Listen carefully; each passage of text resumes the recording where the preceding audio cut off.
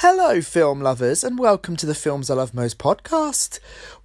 The Films I Love Most podcast is recorded live with live messaging. So sometimes people do message in with very inappropriate comments. We can't help that. It's just the general public. So if you hear something that is offensive or rude, we try our best to put a stop to it, but it might just sneak through. So I do apologise for that. But anyway, let's move on. Enjoy this episode of the Films I Love Most podcast.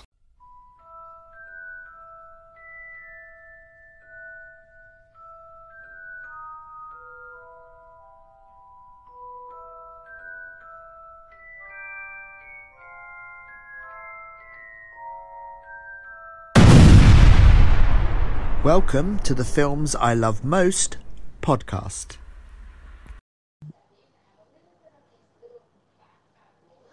Hello.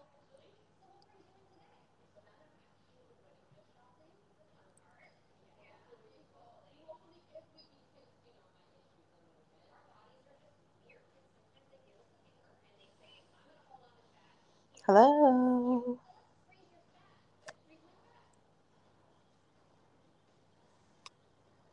Hello? Hello. Can you hear me? Yeah, where were you? I was here. It was taking ages to connect. I know. I thought we was going to have that situation we had on Friday.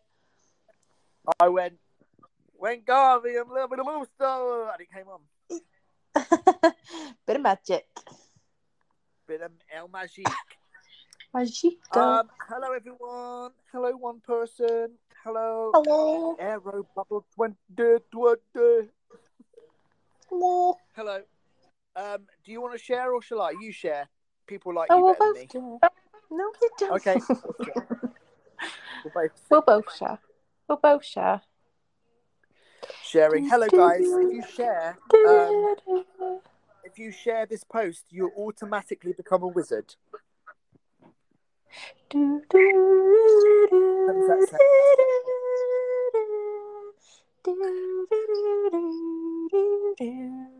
Now, I wonder if anyone who doesn't know, like the situation, don't say Catherine because I want it to be a surprise. I wonder if they can guess out of the two of us who has and who hasn't seen Harry Potter. Oh, that'll be interesting. Yeah, it's very interesting. Right, someone's just shared the post. Garden Clones, you're now a wizard. Just saying. You're a wizard. You're a wizard. Garden Clones. 1 second. I can't do the accent. I'm not good at accents. Okay. Right. I'm sharing. 1 second. Welcome. This is a new show called I've Never Seen. And over the next 8 weeks, me and Catherine are going to be doing this at 6 o'clock on a Sunday.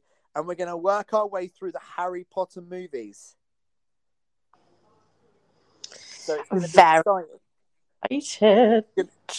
I'm very excited to be doing this with you, Catherine Love. Oh, I'm very excited too. I'm giving up on my earpods. They're not going on properly for some reason. Oh. Why is there no Harry Potter themed live now? Shocking. 1 second. We are starting the show very shortly, guys. Don't worry. We're just waiting for some peeps to come in and say bonjour. Oui, mon ami, je m'appelle Keith Andrew. Let's just hit this ditty very quickly. Good morning, Keith Andrew. How are you? Good morning, Catherine.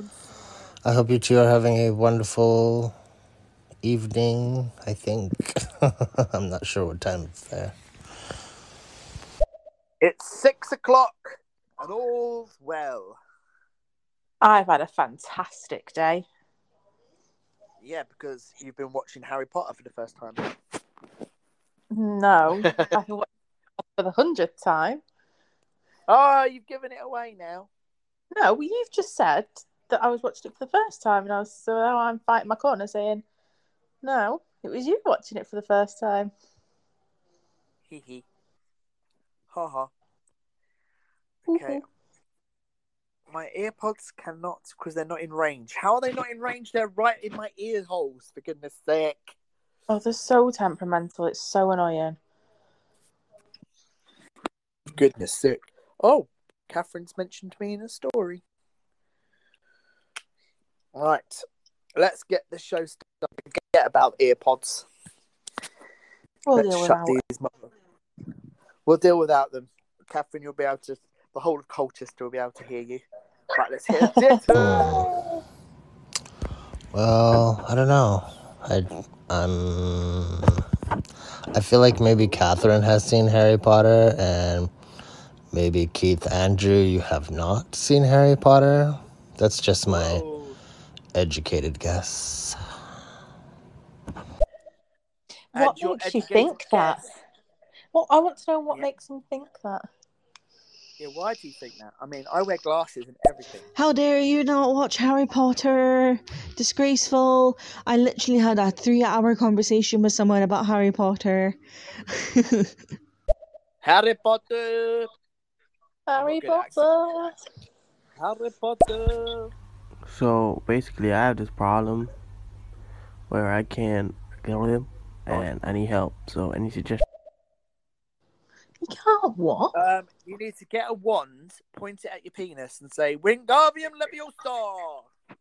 Not Wingardium Leviosa. It's Wingardium Leviosa. Well, I literally wanted to reach through the screen and punch her in the face.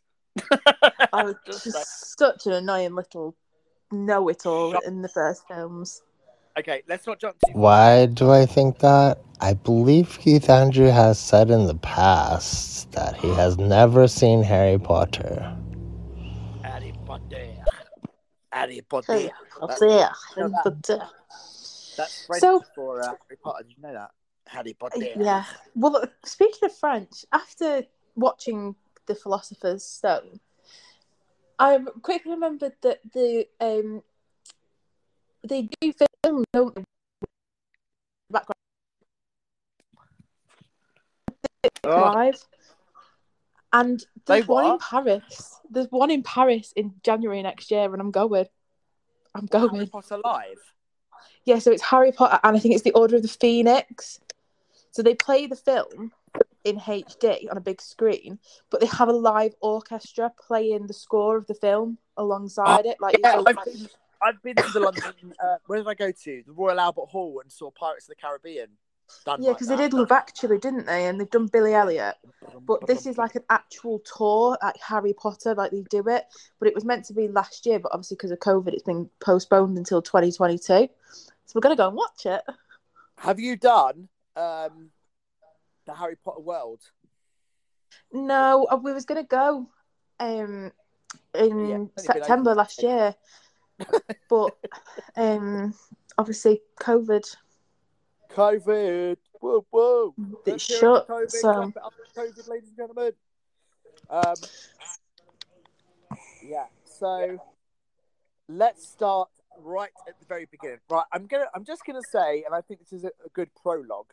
I'm not entirely sure why I didn't watch the Harry Potter films. It just like passed me by. Everyone around me went to see them. Everyone around me was reading the books, but I was just watching other things, and it just didn't like sort of stick with me. I think you know what? I think I may have seen the first film actually in the cinema, but I don't remember anything. Like anything. I was watching it going, what? I don't remember anything about this.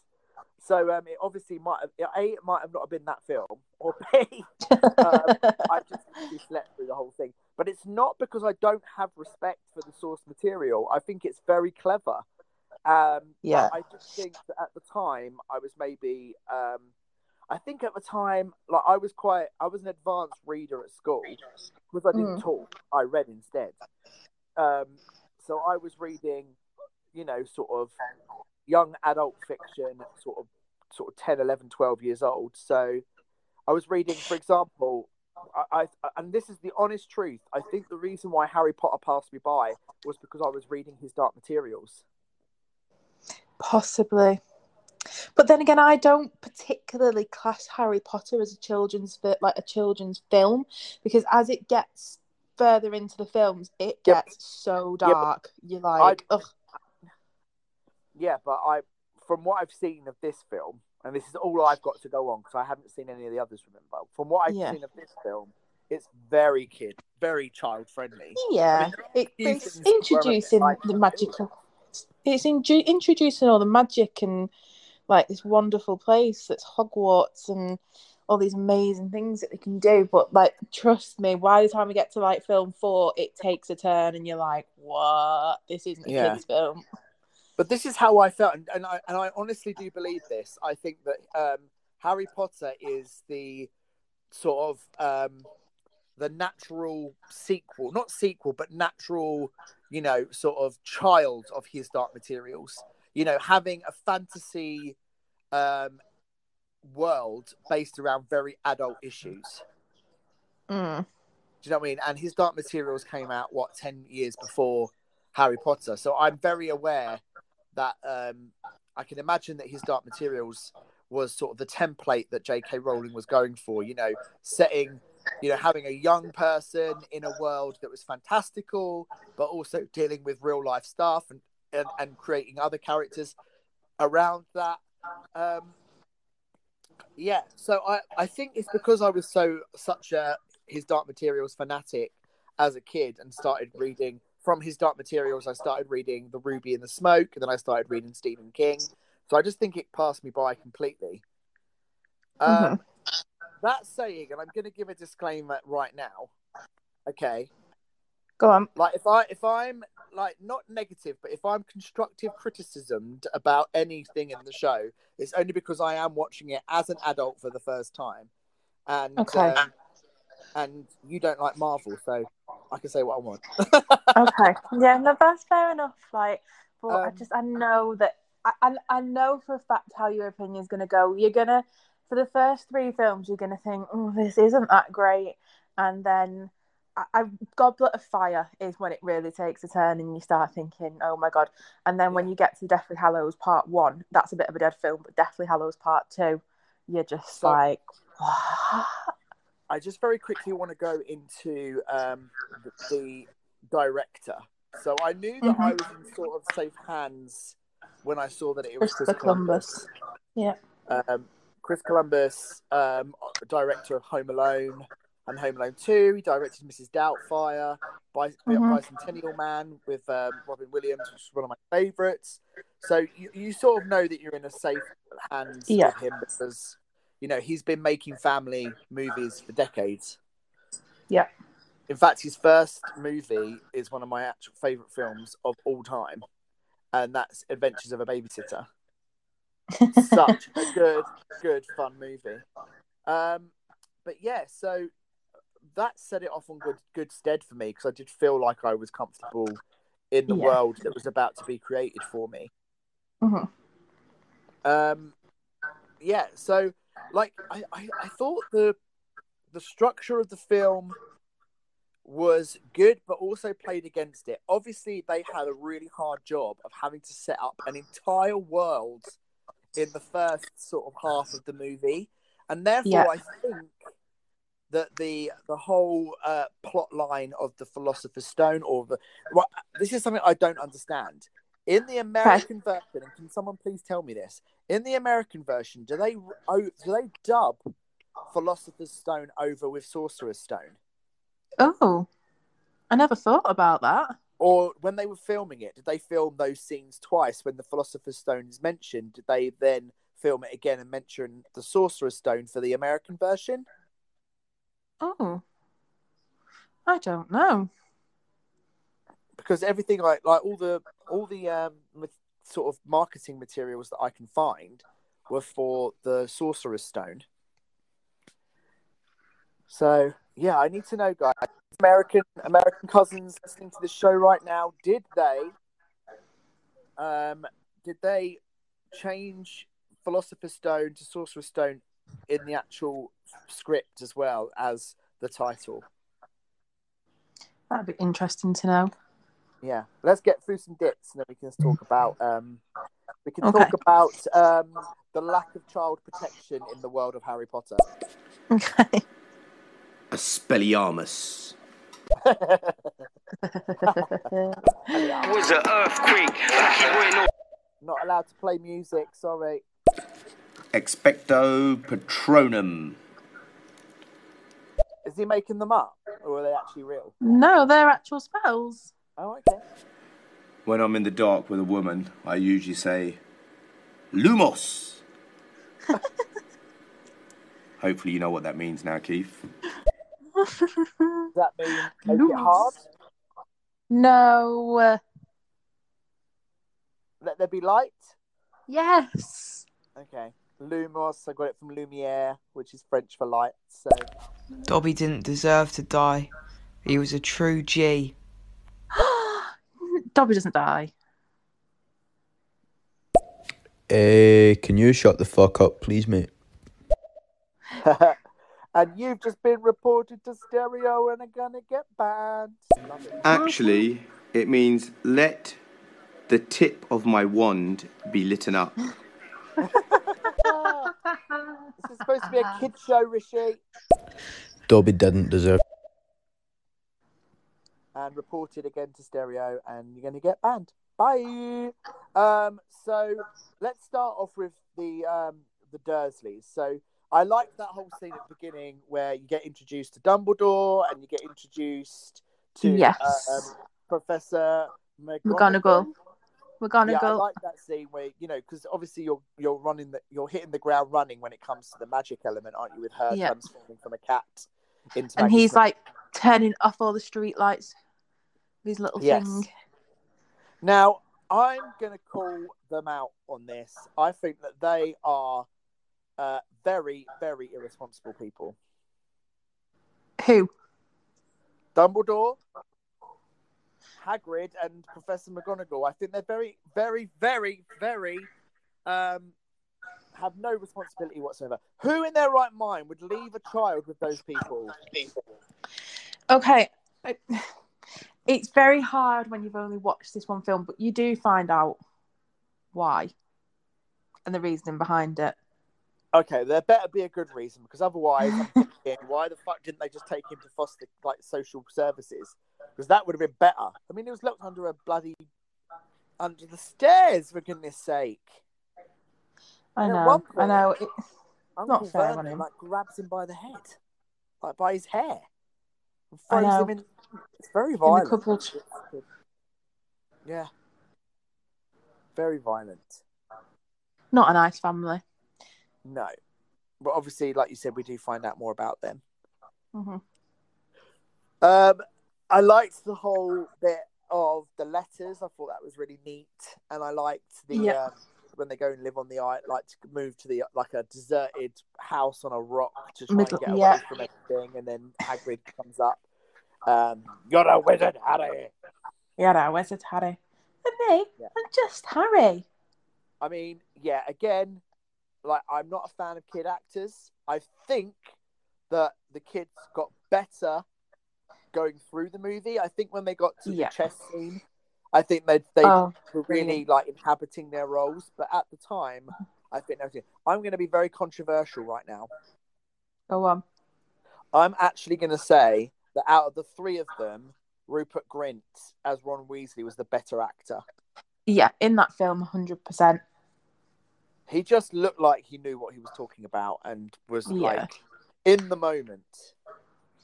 I felt that the other two, especially Emma Watson, she must have had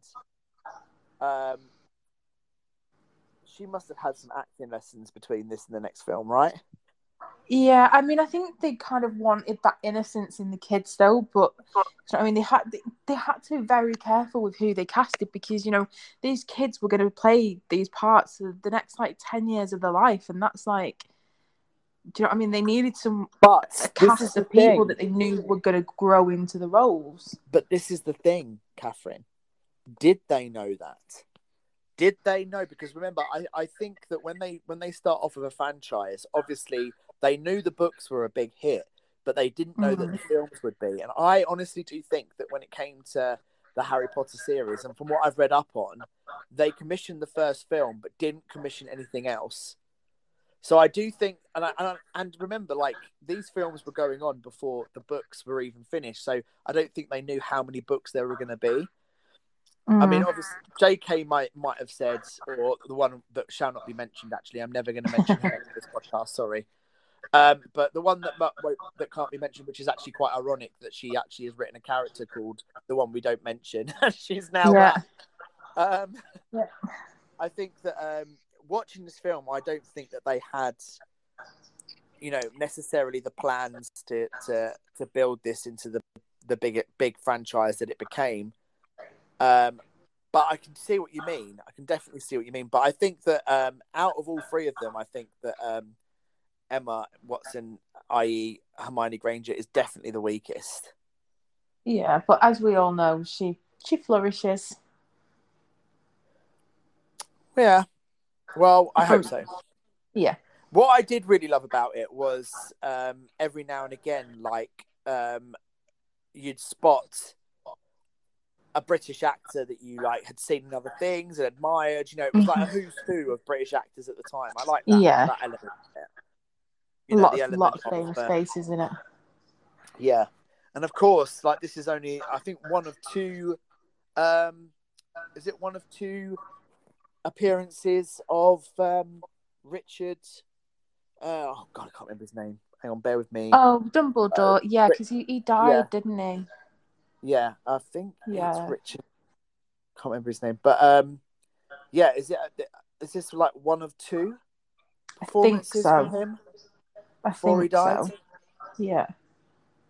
Yeah. Cool. Richard Harris, I think it is. Don't quote me on that though. I can't find his name at the moment. They've erased him. But yeah, I mean, then he's taken over by Gambon, who in my mind is one of the best actors. He plays a fantastic Dumbledore. So yeah, Richard Harris. That is correct. Richard Harris. He died in 2002 after making the first two movies. Yeah. Yeah. So yeah, I really like that, and I thought it was a bit like, come on to get to Hogwarts. But once we were there, I thought it was great. I thought the Sorting Hat scenes were really fun. I love the fact, the little touch of it didn't even need to go anywhere near the head of Draco before it had chosen his house. But I think that's a red herring. Don't give anything away, but I do think that's a red herring. But it's very difficult to talk about the first film and not mention things that happen later on down the line. But this is the first episode, isn't it? As we go on, we'll be able to talk about more because we'll be more absorbed into it. I would have watched them more.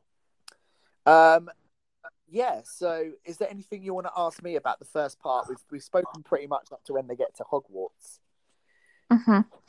Did you? I mean, before the film, did you kind of know why Harry was famous? Did you know the reasoning behind that?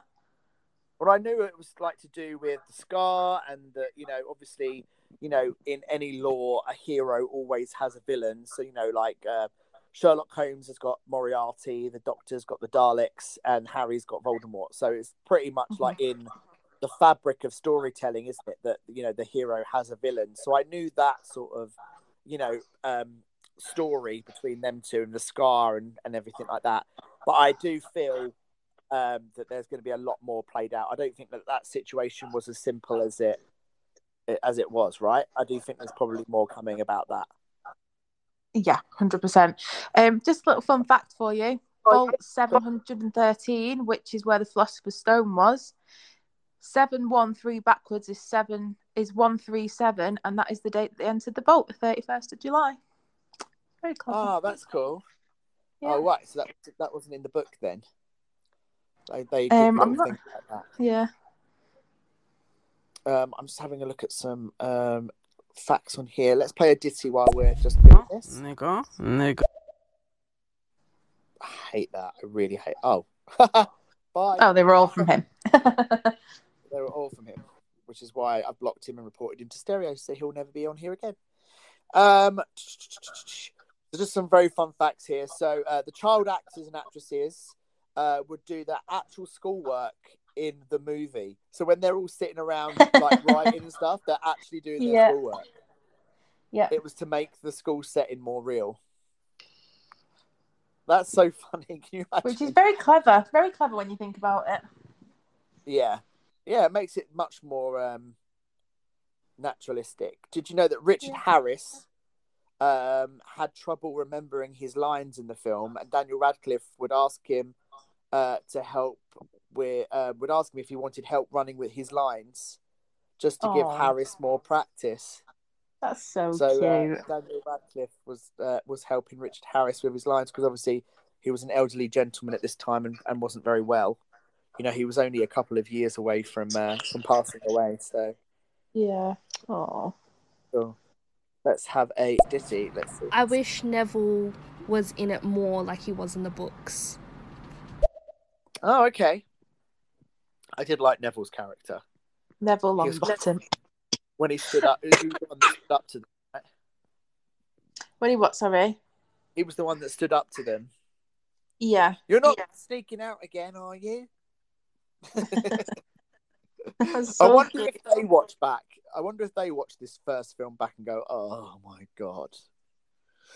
Ugh. But I like the fact that obviously, like, it sets Neville's character from the second we find out about him. When Hermione comes in, she's like, "You haven't seen a toad anywhere, have you? A boy called Neville seems to have lost his." Yes, exactly. Yeah, and the whole that whole very famous scene now of when Garvium Leviosa, it's not Garvium Leviosa store. That you know, that is just it's very Hermione difficult Granger. not to want to like shake her like a British nanny. Shut up. But however, did you know that we find out in the... Sorry, go on. Go on. I was going to say, as we do find out in the film that her need for wanting to be always right and very clever does actually help them. So, yes, I mean it is. I don't necessarily. It's the fact that the character wants to do that. It's the fact that the way she's playing it is very, very, very annoying. Harry Potter sucks. And so does your mum. Oh! Okay, so did you know that Alan Rickman was handpicked to play Snape by J.K. Rowling and received special instructions from her about the character? Rowling even provided him with vital details of Snape's backstory, not revealed until the final novel. So amazing. He knew about everything about Snape, even the last book, right up to, you know, like, I mean, how many years? Like years, right? Yeah. Oh, sorry, my bad. Oh, what happened then? Sorry, my bad. Yeah, so like, what, 8 years beforehand? Yeah, something like that. Madness. So, you know, it must make you think how JK was kind of writing these things, because she must have known how she was going to end it. Yeah. Well, I think that when you write a franchise like this, you actually start with the end and sort of work your way backwards. Do you know what I mean? I think it's a lot easier to do than it is to sort of write it. Yeah. Well, apparently the only person that she wanted to play Hagrid was Robbie Coltrane. That's who she said that. Yeah. Do you know the Hogwarts motto?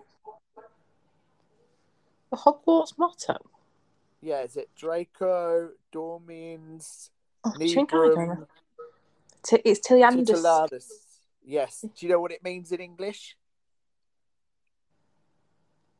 Oh, it's never tickle a dragon, isn't it? Yeah. Yeah. Are you on the same website as me? No. Yeah. So, yeah. I thought the effects really hold up. You know, the things like the moving staircases, the ghosts I thought were great. I thought seeing John Cleese as Headless, what's his name? Nearly Headless. Who is it? Nearly Headless Nick. Nearly Headless Nick. That's it. Yeah. He's like, what do you mean, how can you be nearly headless? Yeah. Nearly Headless Nick. Here's an interesting fact for you. Warner Brothers originally considered making the entire Harry Potter film franchise as a set of computer animated movies, or attempting to combine several of the novels into a single movie. The studio's reasoning mainly had to do with concerns over the rapid aging of the actors and actresses. If production ran too long on any of the movies, or if production was delayed between sequels, the leading actors and actresses would have to be recast. Author J.K. Rowling vetoed both of these ideas of combining books and an animated movie, so the studio decided instead to produce all 8 movies back to back, so the same actors and actresses would play the roles in every movie. There you go, you were right. So they did produce all 8 movies back to back, but when they started making the movies, there wasn't 8 books, was there? No, there might have been, actually. No, there can't have been. How many books were there? 8? Yeah. No, 7. Yeah, but there's 8 movies though, isn't there? Because they split the last one in 2. Yeah, the Deathly Hallows is in 2 because it's too much to cram in one film. So the last publication for the Deathly Hallows was 2007. Yeah. 2007. So before the production of the Philosopher's Stone, we had 1, 2, 3, 4 books out. They were up to Goblet of Fire. But obviously, they were so popular by then. She knew that she was going to be writing the rest of them. Yeah. So I suppose she came and said, "Right, I'm writing 7 guys, but you might want to split the last one into 2 because it's going to be really long." Possibly. Okay. So it's 607 pages long. Yeah. Do you know who was considered to play Lily Potter in the mirror scenes? No. I'm gonna have to say it, aren't I? Right, this will be the first and last time I say it. So the person who was considered to play Lily Potter in the mirror is it Arist scene? Was J.K. Rowling. She was going to play Harry's mum. Oh, really? Yeah, but she turned down the role and it instead went to Geraldine Somerville. So she was originally going to play Harry's mum in it. That would be interesting. Very interesting.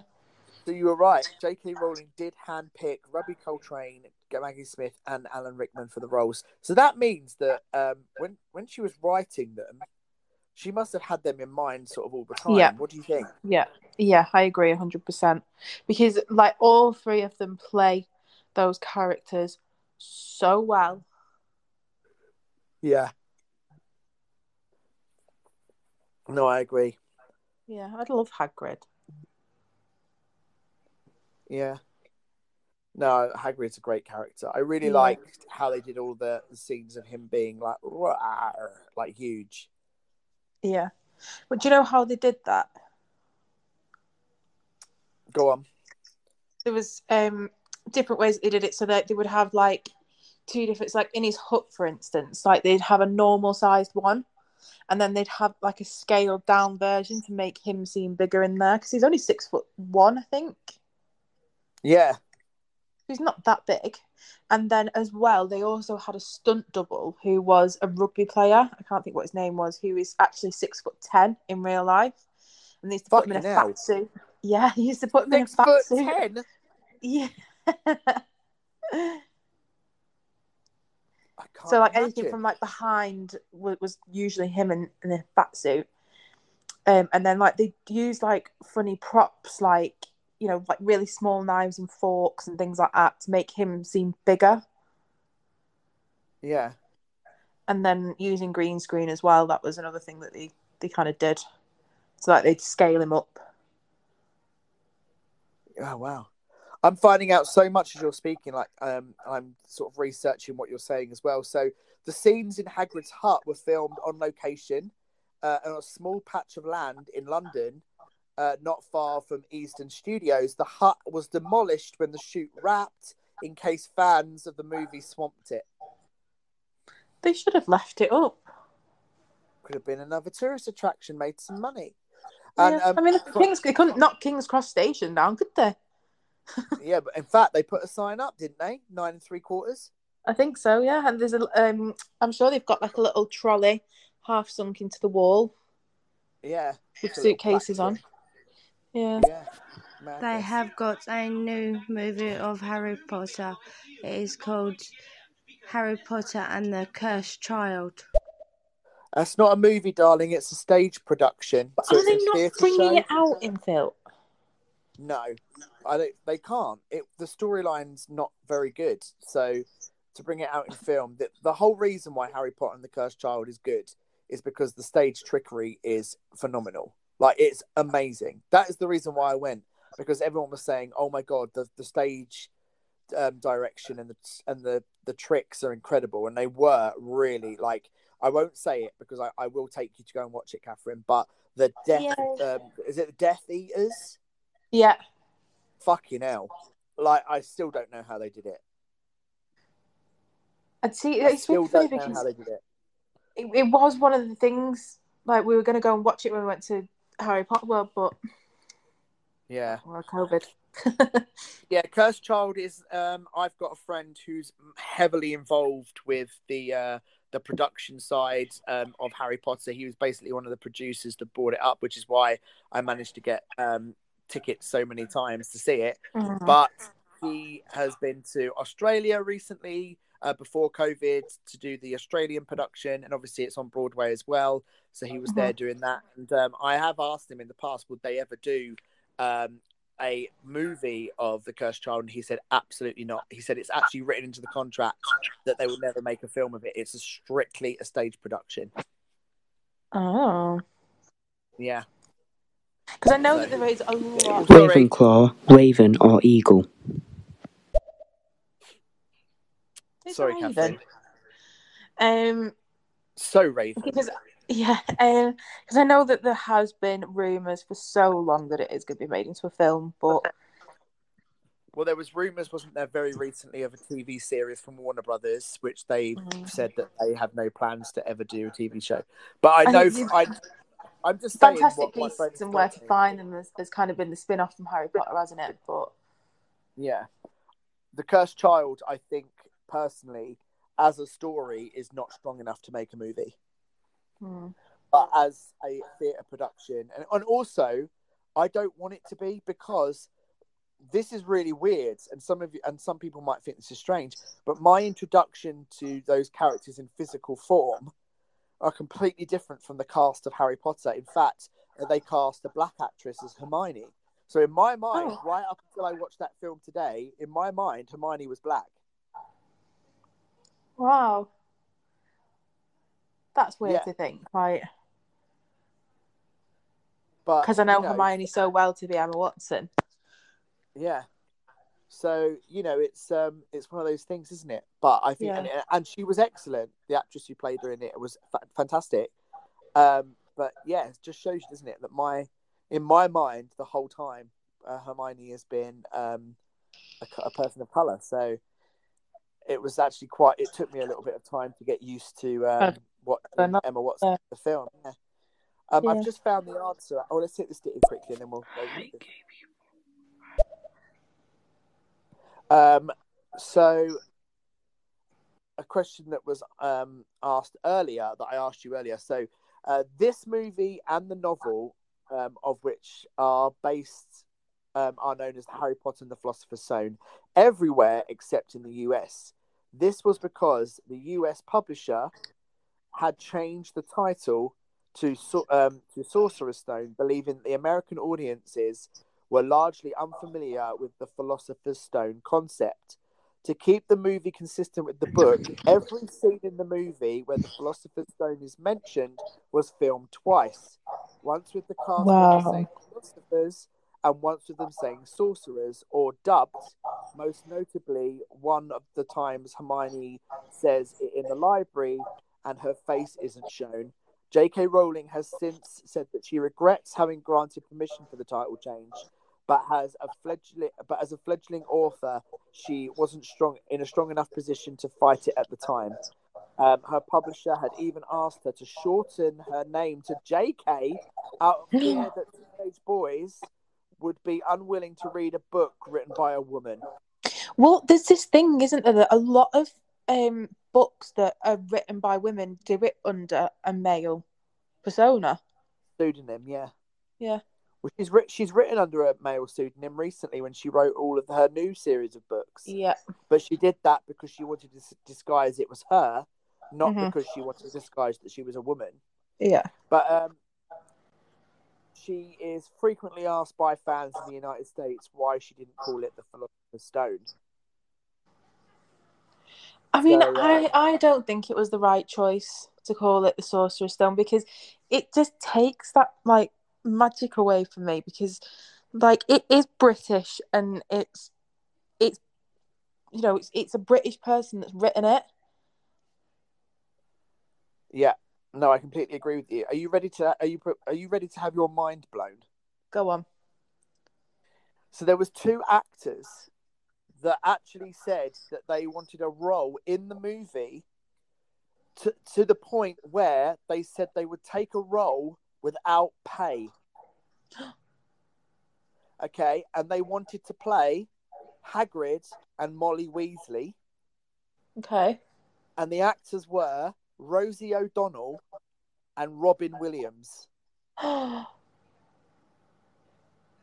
they both wanted to play a role in the movie without pay, but in their cases, Hagrid and Molly Weasley, they didn't get the roles because J.K. wanted to cast strictly from the UK. So you could have had Robin Williams as Hagrid. I don't know. I just can't see that. Yeah. I can't see him being Hagrid. Amazing. That's an amazing fact. Yeah. I don't know if maybe it's just because I'm so used to Robbie Coltrane playing him that I can't see it, but... Yeah. You know, when J.K. Rowling's written a role with somebody in mind, it makes sense for that person to play the character. If Robin Williams had done it though, like I think it would have had a wider appeal, like to maybe certain fans, certain people that weren't necessarily interested in the books or that genre, you know, like that liked him in comedies like, you know, Mrs. Doubtfire and everything like that. And also you have to think that, you know, the director Chris Columbus, I was just about to say this, directed Mrs. Doubtfire, so I can imagine that he actually probably had mentioned it to Robin Williams. But yeah, that might have been Williams as Hagrid. I can't imagine it. Not now, but I think if you hadn't seen Robbie Coltrane, it would have been a fun thought, wouldn't it? Yeah. Yeah, definitely. Right, let's hit these dates. So I've got I've got some more surprising facts for you, Catherine, and then it's time for you to ask me some more questions about it. Okay, here we go. What Harry Potter house do you think you guys are in? I'm a Gryffindor. Oh, okay. Oh, right, no, Keith, hold that thought. I'm going to send you the official quiz to find out what house you are. Can I just say what I think I would be before I do the quiz, though, just to see, like, as a guess? I think I'd be a Hufflepuff. Nah. When I was watching this, I was thinking about this quiz, and I was thinking Keith would probably be a Hufflepuff. Yeah, I'd be a Hufflepuff, definitely. I'm actually a Hufflepuff. I've done the quiz. Are you? Okay, several times. Send me the quiz and I'll do it, and then we can listen to some messages. So yeah, send me the quiz. Right, I'm just getting it up now. Pottermore. Can you imagine how awful it would have been with Rosie O'Donnell and Robin Williams? It would have been awful. Rosie O'Donnell, yes. I mean, she would have wanted to play the Weasley's mother. Is that Molly Weasley? Yeah. So that was like she was played by Julia. Oh God, how can I forget her? She's one of my favorite actresses of all time. Yes, Julie Walters. In a very small sequence, but I'm assuming she comes into it more at some point, right? Oh, I've lost her. Is it me that's lost her, or she lost me? Robin Williams would objectively have been a terrible Hagrid. There are characters in the series I reckon he could play. Hagrid is not one of them. He could be. Oh, sorry, I lost you. Yeah, no, I can still hear you. Could you hear me? No. Oh, that's strange. I can still hear you. Yeah, I was saying about Julie Walters. She obviously comes more into it as the films progress. Yeah. Guys, if you're just joining us, this is I've Never Seen Harry Potter, and it's me, Keith Andrew, 2020s, who hasn't seen Harry Potter. Want to fight about it? Meet you in the car park. Okay. So, Keith, I've sent you the link, but you've got to make an account. But then I don't know if it's going to take you to the right. You have to go under sort in-house, I think. We'll tell you what. Why don't we pause that, and then I'll do it for next week. Yeah. So I'll make a prediction. Yeah, I'll make a prediction today. So my prediction is Hufflepuff. So, yeah, I'd say Hufflepuff as well. So I'll do it, and then next week I'll reveal everything. So we're watching all 9 movies, or 8 movies, sorry. One a week from now. I've only seen the Philosopher's Stone or the Sorcerer's Stone, whatever you want to call it, so far. So please don't spoil it for me. We're just talking about the first movie, and I'm going to give you some more facts straight after your messages. Hagrid's actually almost Hagrid's quite a serious character. Hagrid isn't a slapstick, funny, laugh out loud, stand-up comedian character. Like, I know he comes across as like a goofball, but he's not a Robin Williams goofball. He's actually quite a serious character. Yeah, I mean, to learn that more.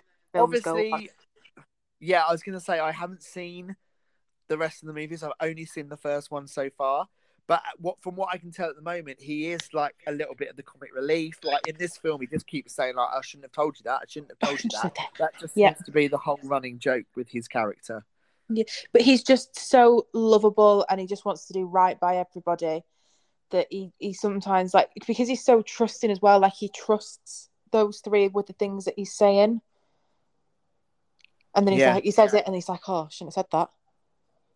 Yeah. But however, without Hagrid, they would never have known about the Philosopher's Stone.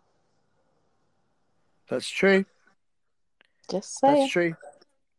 So, at the time that this movie was in production, only 4 of the 7 books had been published.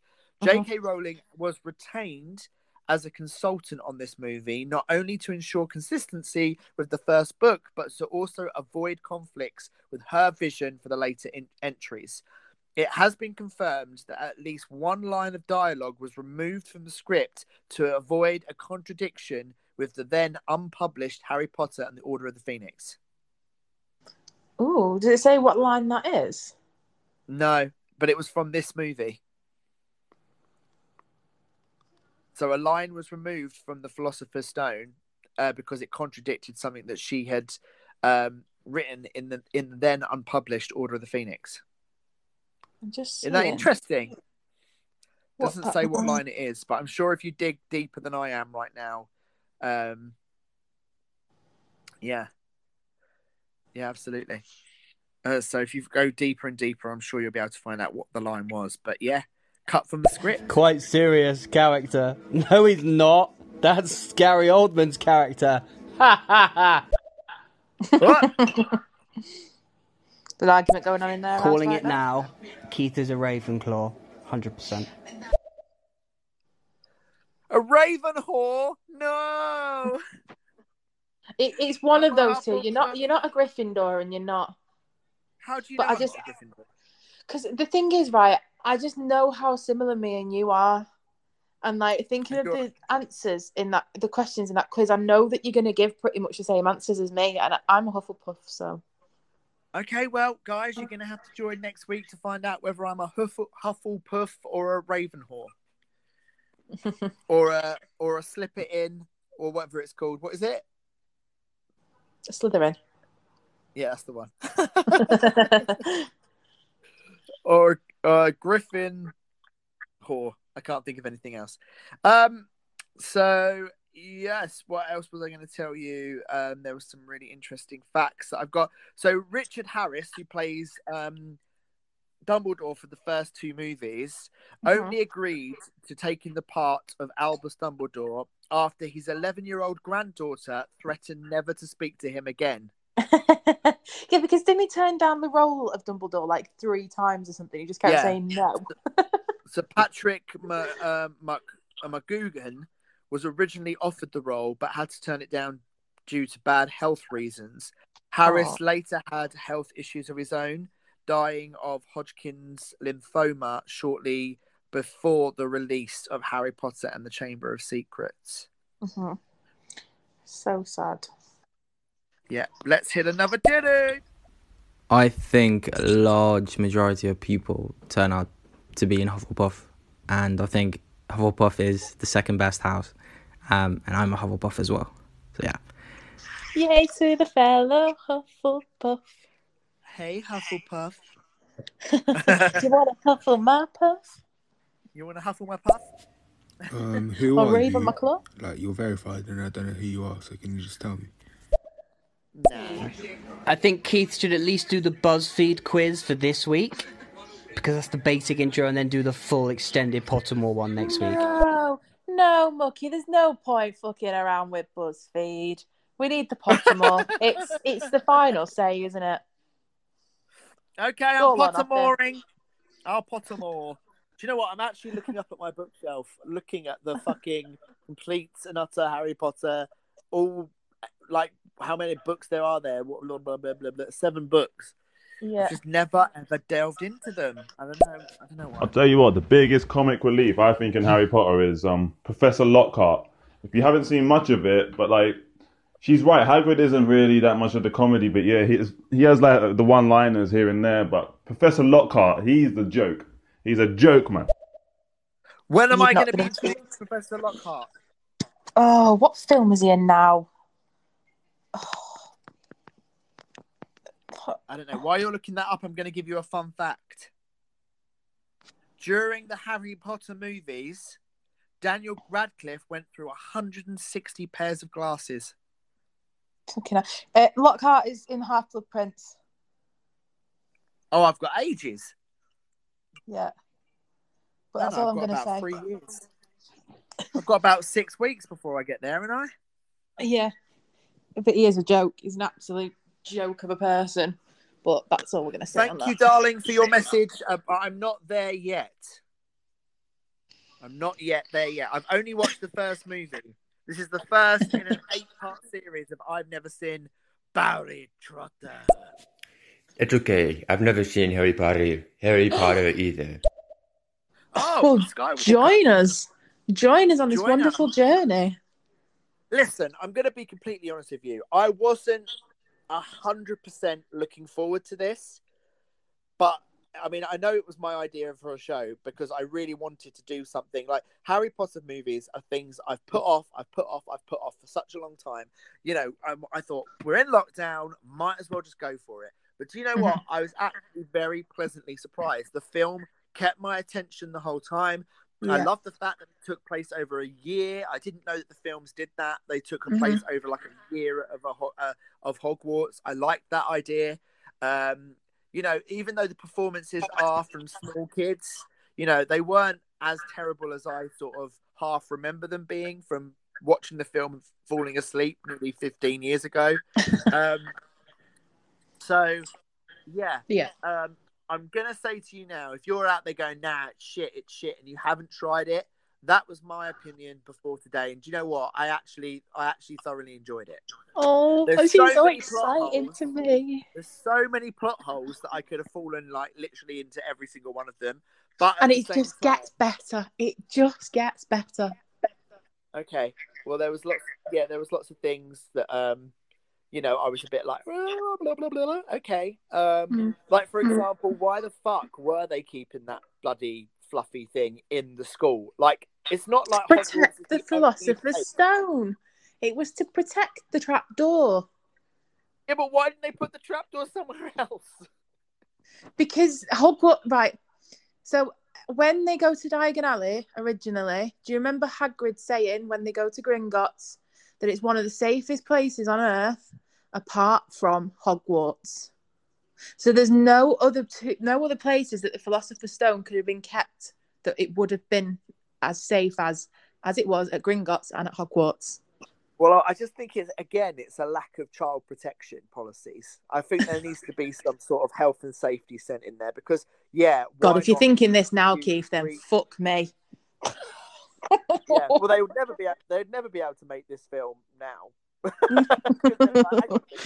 Wait until the Death Eaters turn up. You're going to be calling Childline saying there's hundreds of school kids in trouble. Yeah, absolutely, it's crazy. There's lots of moments.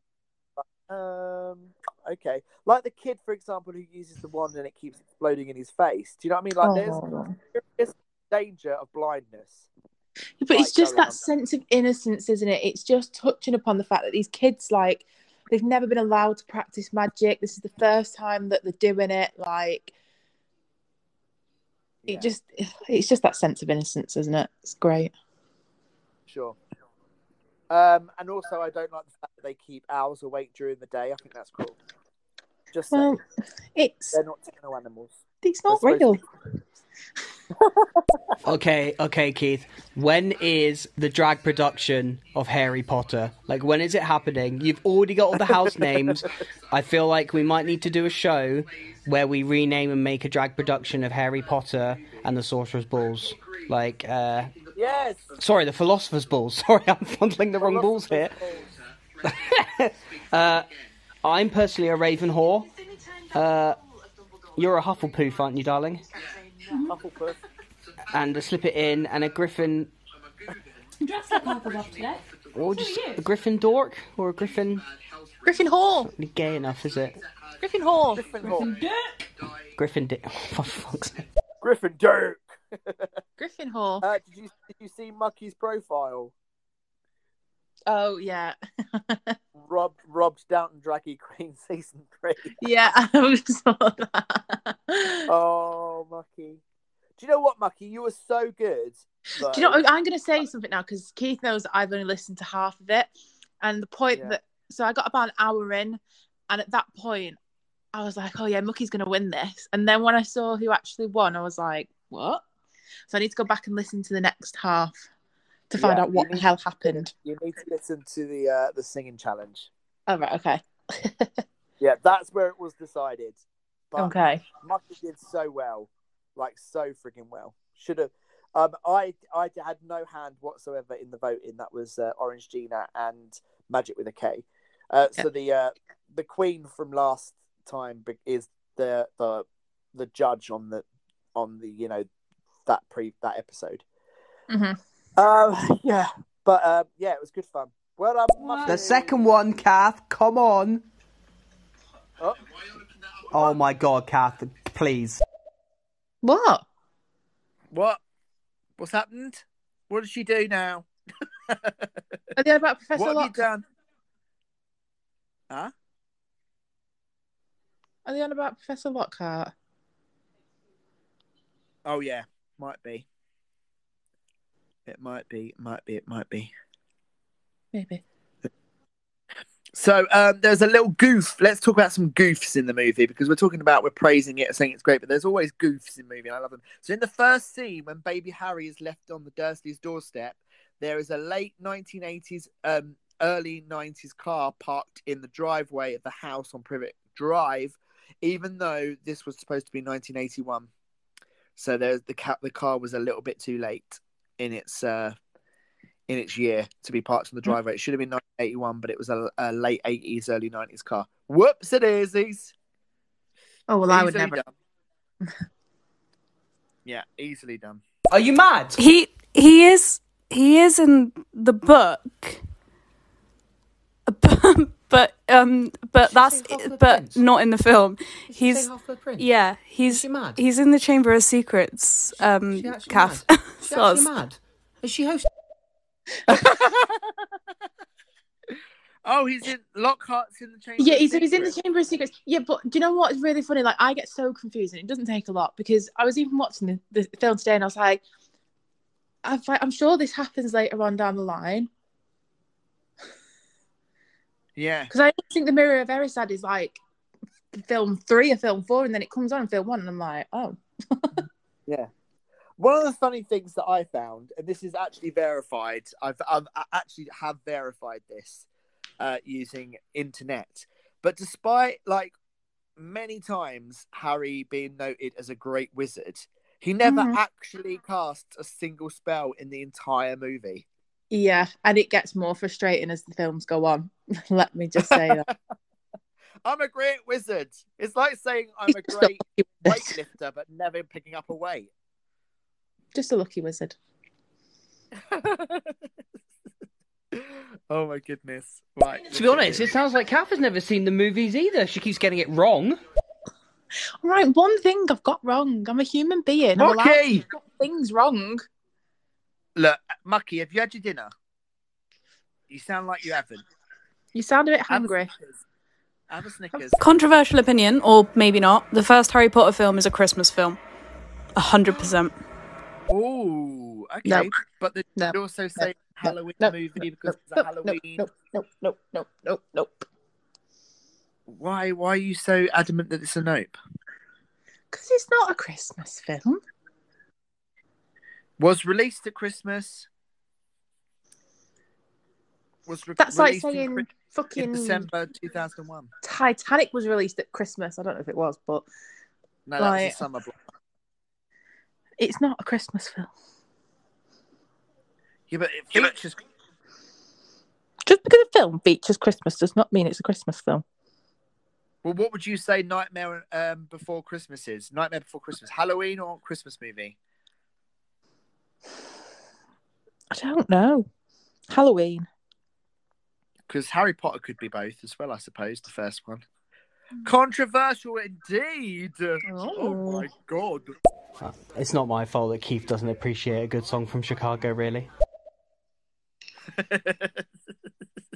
It was very good. And I have nothing to do with the judging, so don't shout at me. Don't have a go at me. I'm innocent in all things. So, I've got a question for you, Keith. Go on. What did you think about the portrayal that Snape was the bad guy when it wasn't Snape? I mean, to be honest with you, it was almost like they were shoving that he was like evil down your throat. Like his performance, like the whole thing of him like mouthing the words at the Quidditch game, which we'll talk about the Quidditch game in a minute. And yeah, I think it was just like, look, he's a baddie. You might as well just have had like a big foam finger, like pointing at him going, baddie. Which obviously made me think there's something a little different going on here. And then you had that little turban squealy man, which I thought was a bit... He was too prominent. He was in too many scenes. Squealy man. Yeah, he was in too many scenes to be irrelevant. Do you know what I mean? Like, there was lots of other teachers there, like Zoe Wanamaker, for example. There was lots of teachers there that were featured, but not, heavily featured. And I felt like the other one, the Squealy Man, was heavily featured. And therefore, I did feel that maybe there was something going on there. Yeah, because I mean, even from like the Sorting Hat scene, like when Harry's scar first starts to hurt, I think a lot of people kind of missed the fact that whilst it does hone in on Snape staring at him, at that point, Quirrell has his back turned to Harry. And we all know what's on the back of Quirrell's head. Yes. A disgusting face. He who shall not be named. Yeah, he who shall not be named. Harry Potter knows 3 spells. 1 spell at best. And 1 spell at best. That's all I'm going to say on that matter, Keith. Harry Potter is objectively the shittest wizard in the world. I told you he's just a lucky wizard. Well, he's just famous, isn't he? Because his parents died. Well, he's famous because he's the only person that's come up against Voldemort and not died. Yeah. Do you know who the first director was to be the director of this movie? Chris Columbus. No. Oh. Steven Spielberg initially negotiated to direct this movie. I wonder why he didn't. He declined the offer. Spielberg reportedly wanted the adaptation to be an animated movie with Haley Joel Osment to provide the Harry Potter's voice, or a movie that incorporated elements from subsequent books as well. He finally opted out, contending that, in his opinion, it was like shooting ducks in a barrel. It's just a slam dunk. It's just like withdrawing $1 billion and putting it into your bank account again. There was no challenge. It has also been speculated that Spielberg was rejected by author J.K. Rowling herself because he wanted to situate the action at an American high school. So basically, take something that us British people were proud of and turn it American. Well, they do that all the time. Like, you should hear how many people on here that when I have discussions about Doctor Who say that the Doctor should be American and they should move the series to America. You're like, no, you've got your own. Do not take something that we are as Britain very proud of. Yeah, exactly. It's like playing your own, sandbox and leave ours alone. Yeah, play with your own toys. Although Rowling insisted that the characters keep their British nationalities, she maintains that she had no role in choosing directors for the movies, and that anyone who thinks I could or would have vetoed him, she's talking about Spielberg, needs their quick quotes quill serviced. After Spielberg dropped out, he recommended M. Night Shyamalan for the project. I can't even say his name. He directed Sixth Sense for the project, but he ultimately also turned it down. Well, there you go. Heard it here first. J.K. Rowling's first choice for director was Terry Gilliam, who I thought would have been amazing. He's an American actor. He was also part of Monty Python. He's directed some great movies in his time. So that was the first choice. And apparently she was very upset with Warner Brothers for rejecting him. Isn't it funny how to think, like, if somebody else had directed that film, it would have been, like, completely different? Yeah, completely different, but it could have been different in a good way. I don't think that's possible. That's both? Both? Why not both? Both. Halloween and a Christmas movie. I'm a big fan of you. Oh my god, I appreciate everything you do. I'm just a really big fan. I'm joking. The fact that Zoe Wanamaker basically gets written out of the rest of the fucking series, sorry to spoilers, I think, but is a tragedy, an absolute tragedy. Why? What happened? She just never makes an appearance. Yeah. Okay. She's literally in that one film. This is something I knew about. So there's a character in the book called Peeves, right? Do you know about Peeves? I've heard of him. Yeah, Peeves was like a ghost. He was a bit rude. Do you mean? And so once in an interview, Rick Mayall, the voice of Peeves, said that he hadn't read the book and claims that he did it for his agent, and it is one of his favourites. I don't know what that means. On the set, when asked to read his lines, he consistently made the children burst into laughter with his voice, which had gotten out of hand, and he was asked to turn his back to the kids to read it, which was also useless. Then they asked him to go all the way to the other side of the cathedral and shout his words, which also caused them to laugh. According to him, Peeves was in the movie, but after a few weeks, they decided to take his scenes out. he said that when his children saw the movie and came home and said to him, that was bloody good makeup. You didn't look like yourself at all. It was really good. And he said that they'd mistaken him for Hagrid. He also said that the movie was shit because he wasn't in it. That's really sad. And obviously Rick Mail is no longer with us, sadly, but he's a perfect like actor to play sort of that naughty, pervert ghost. Yeah. But unfortunately they cut his scenes out because I think maybe they were maybe a little bit too rude for kids. But then saying that, there's bloody hell, there's arse, there's quite a lot of like risque language in this movie. It's PG, isn't it?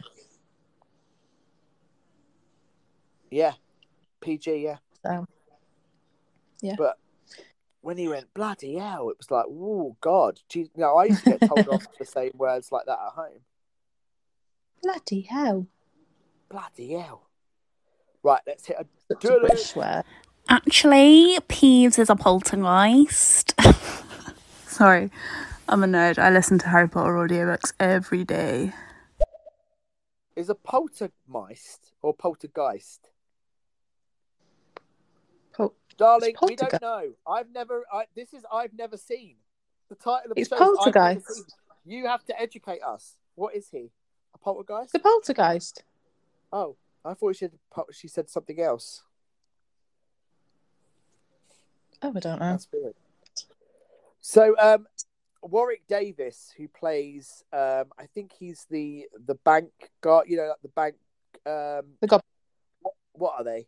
What goblins? They're not goblins, are they? Goblin. He's a goblin. Yeah, goblin bank teller Warwick Davis. Warwick Davis is so famous in the world of like fantasy films because he was an Ewok in Return of the Jedi, and then he played Willow in the film Willow, and obviously Harry Potter was a big deal. So I love the fact that Warwick Davis is in this, and also one of my favourite actors of all time. Is it Mr. Oh, I've written it down, but I can't read my handwriting.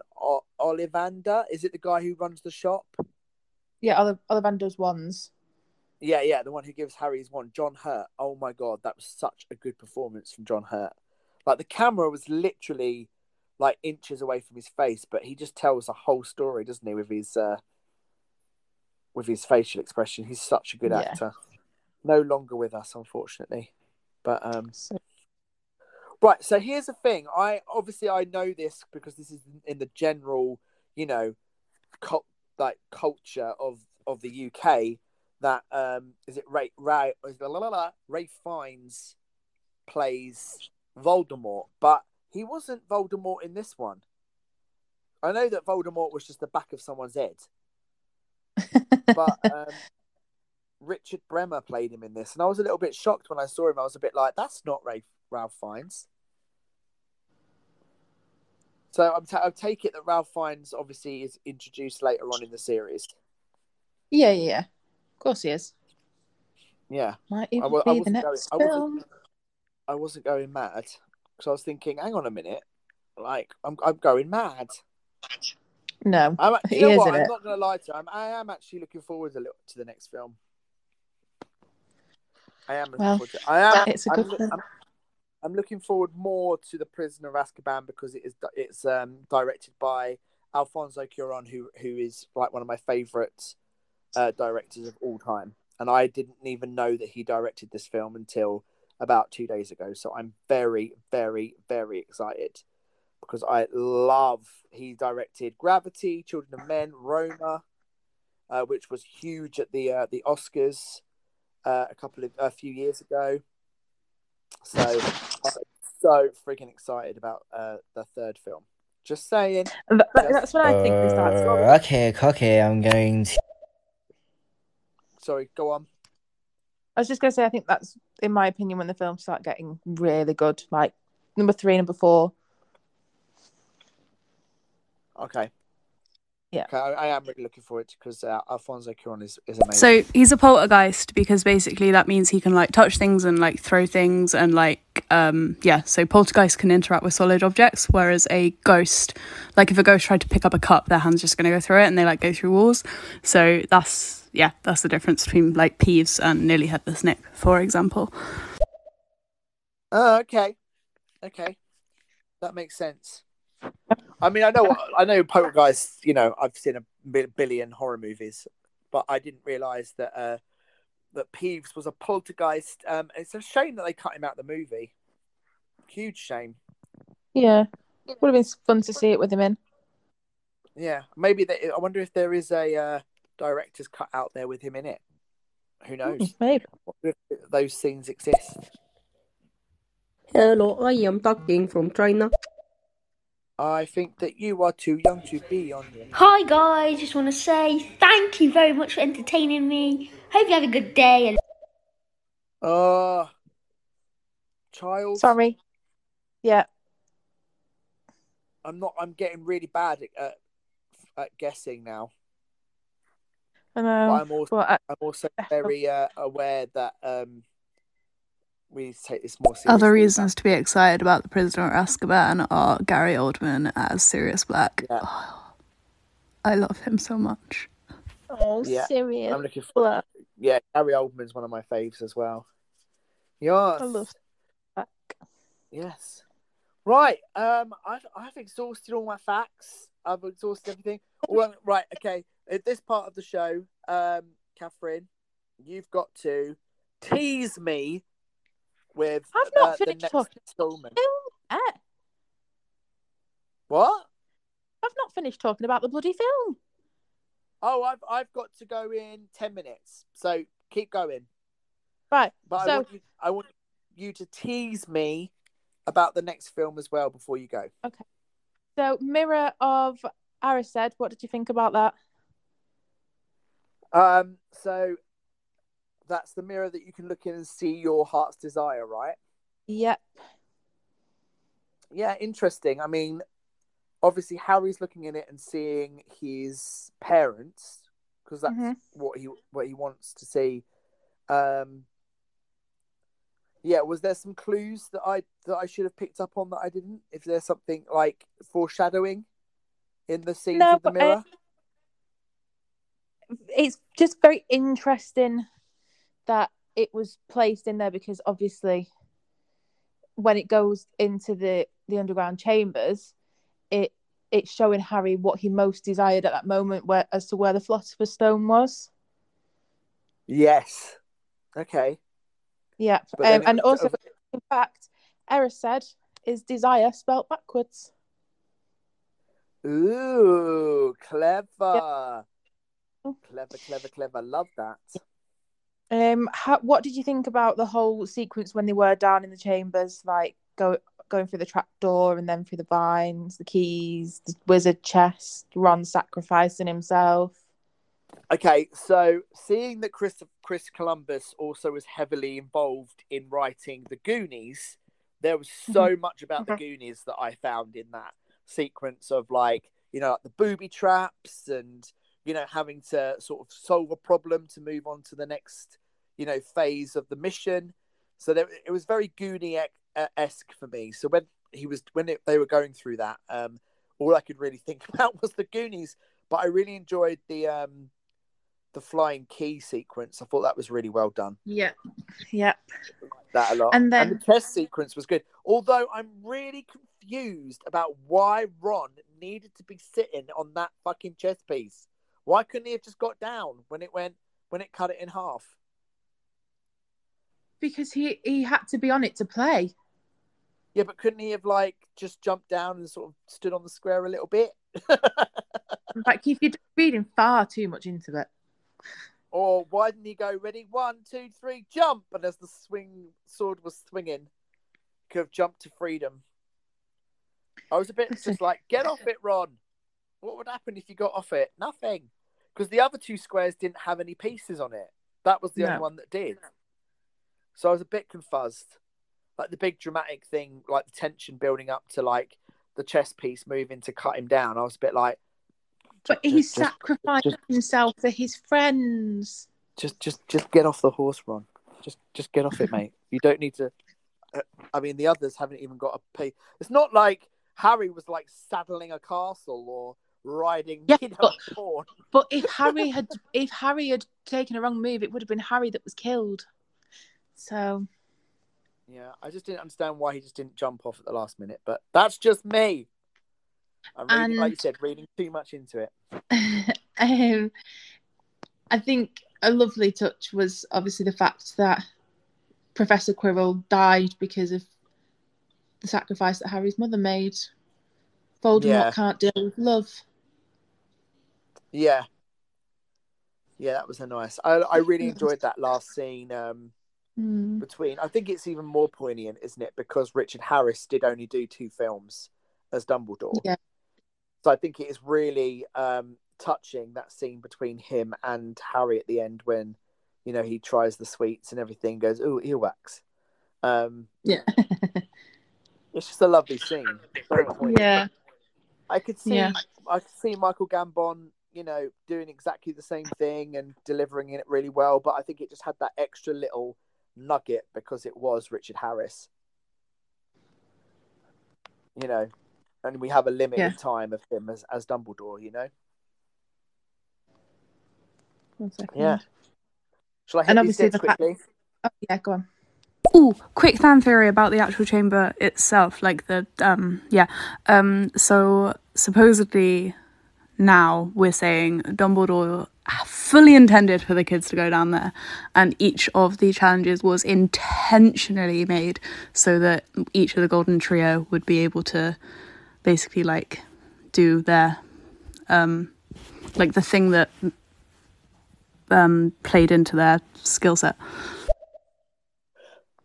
Yeah, but if that was the case, was I suppose that Hermione was like, what, keeping cool under pressure? No, she's just very clever. Oh. The Lumos thing would break. Maybe out of all 3 of them, she's the one who can most easily relax. No? No. She's what? Too long. You take too long to leave a message, I'm going to X you out. My cock is... There's actually there's some that are missed out from the book. There are more things that they have to do when they're down there that are missed out of the book that Hermione does. Ah, okay. Well, that makes sense. So, anything else for me, Catherine? No, that's about it. Well, I'm going to just give my summing up. I did thoroughly enjoy it. I thought there's some really great scenes in it. I thought the whole mythology is starting to be built from the word go, which I thought was really clever. You know, the things about the woods and, you know, just like the little touches about like the whole thing of killing a unicorn, you know, like just world building. I love world building in TV shows. That's why I love, you know, his Dark Materials. That's why I love Lord of the Rings. You know, like it's a world built from the bottom up, and I do love that. And yeah, I would give the Philosopher's / Sorcerer's Stone. I'm going to give it 3.5 Hufflepuffs out of 5. Okay. Well, do you want me to? That's not bad, is it? No, that's good. Do you want me to give you some little previews of what's coming? Yeah. Yeah, little pellets of what's coming next. Yeah. We're gonna meet Dobby. We're gonna meet Dobby. Dobby. Yeah. And we also get to see a flying car.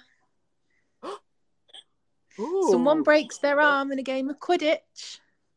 Uh-oh. Somebody can't get through to platform 9 3/4. Oh, shit. A Weasley goes missing. No. You're kidding. We find a diary belonging to Tom Riddle. Who's Tom Riddle? I don't know. Isn't that Cockney rhyming slang for a piddle? No. We'll find out who Tom Riddle is.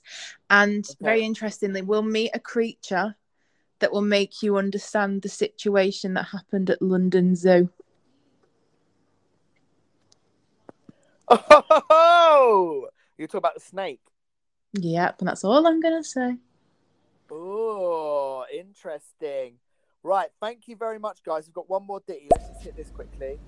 Out of all the films, which would you say is your personal best creature/animal that was represented?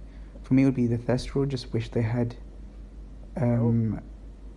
talked more about it, just because of the pure meaning behind the Thestral. Oh, well, that's a little nugget for me for the future. Mm-hmm. Thank you very much. I mean, there's all sorts of creatures. There's fucking... We get talking spiders and everything, like... Don't go too far ahead. I'm not. Well, thank you very much. I enjoyed that, and I can't wait for next Sunday at the same time, 6 p.m. GMT, 1 p.m. Eastern Standard Time, and 1, 12, 11, 10 a.m. Pacific Standard Time. Join us here on Stereo, where we will be going next to Harry Potter and the Chamber of Secrets. Thank you very much, Catherine. Thank you very much, listeners. No worries. Please do join us. I'm going to go and have a cup of tea before a cup of tea. But I love you lots. Love you lots. I thoroughly enjoyed this. All right, we'll see you next week for film number 2. Part 2. Love you. Love ya. Ciao. Bye. Thank you so much for joining us here at the Films I Love Most podcast live. Don't forget, you can get involved on Facebook, Instagram and Twitter. And if you want to send us an email with any suggestions or recommendations, you can send those to filmilovemostpodcast@yahoo.com. Thank you very much, and I hope that you join us next time here at the Films I Love Most podcast.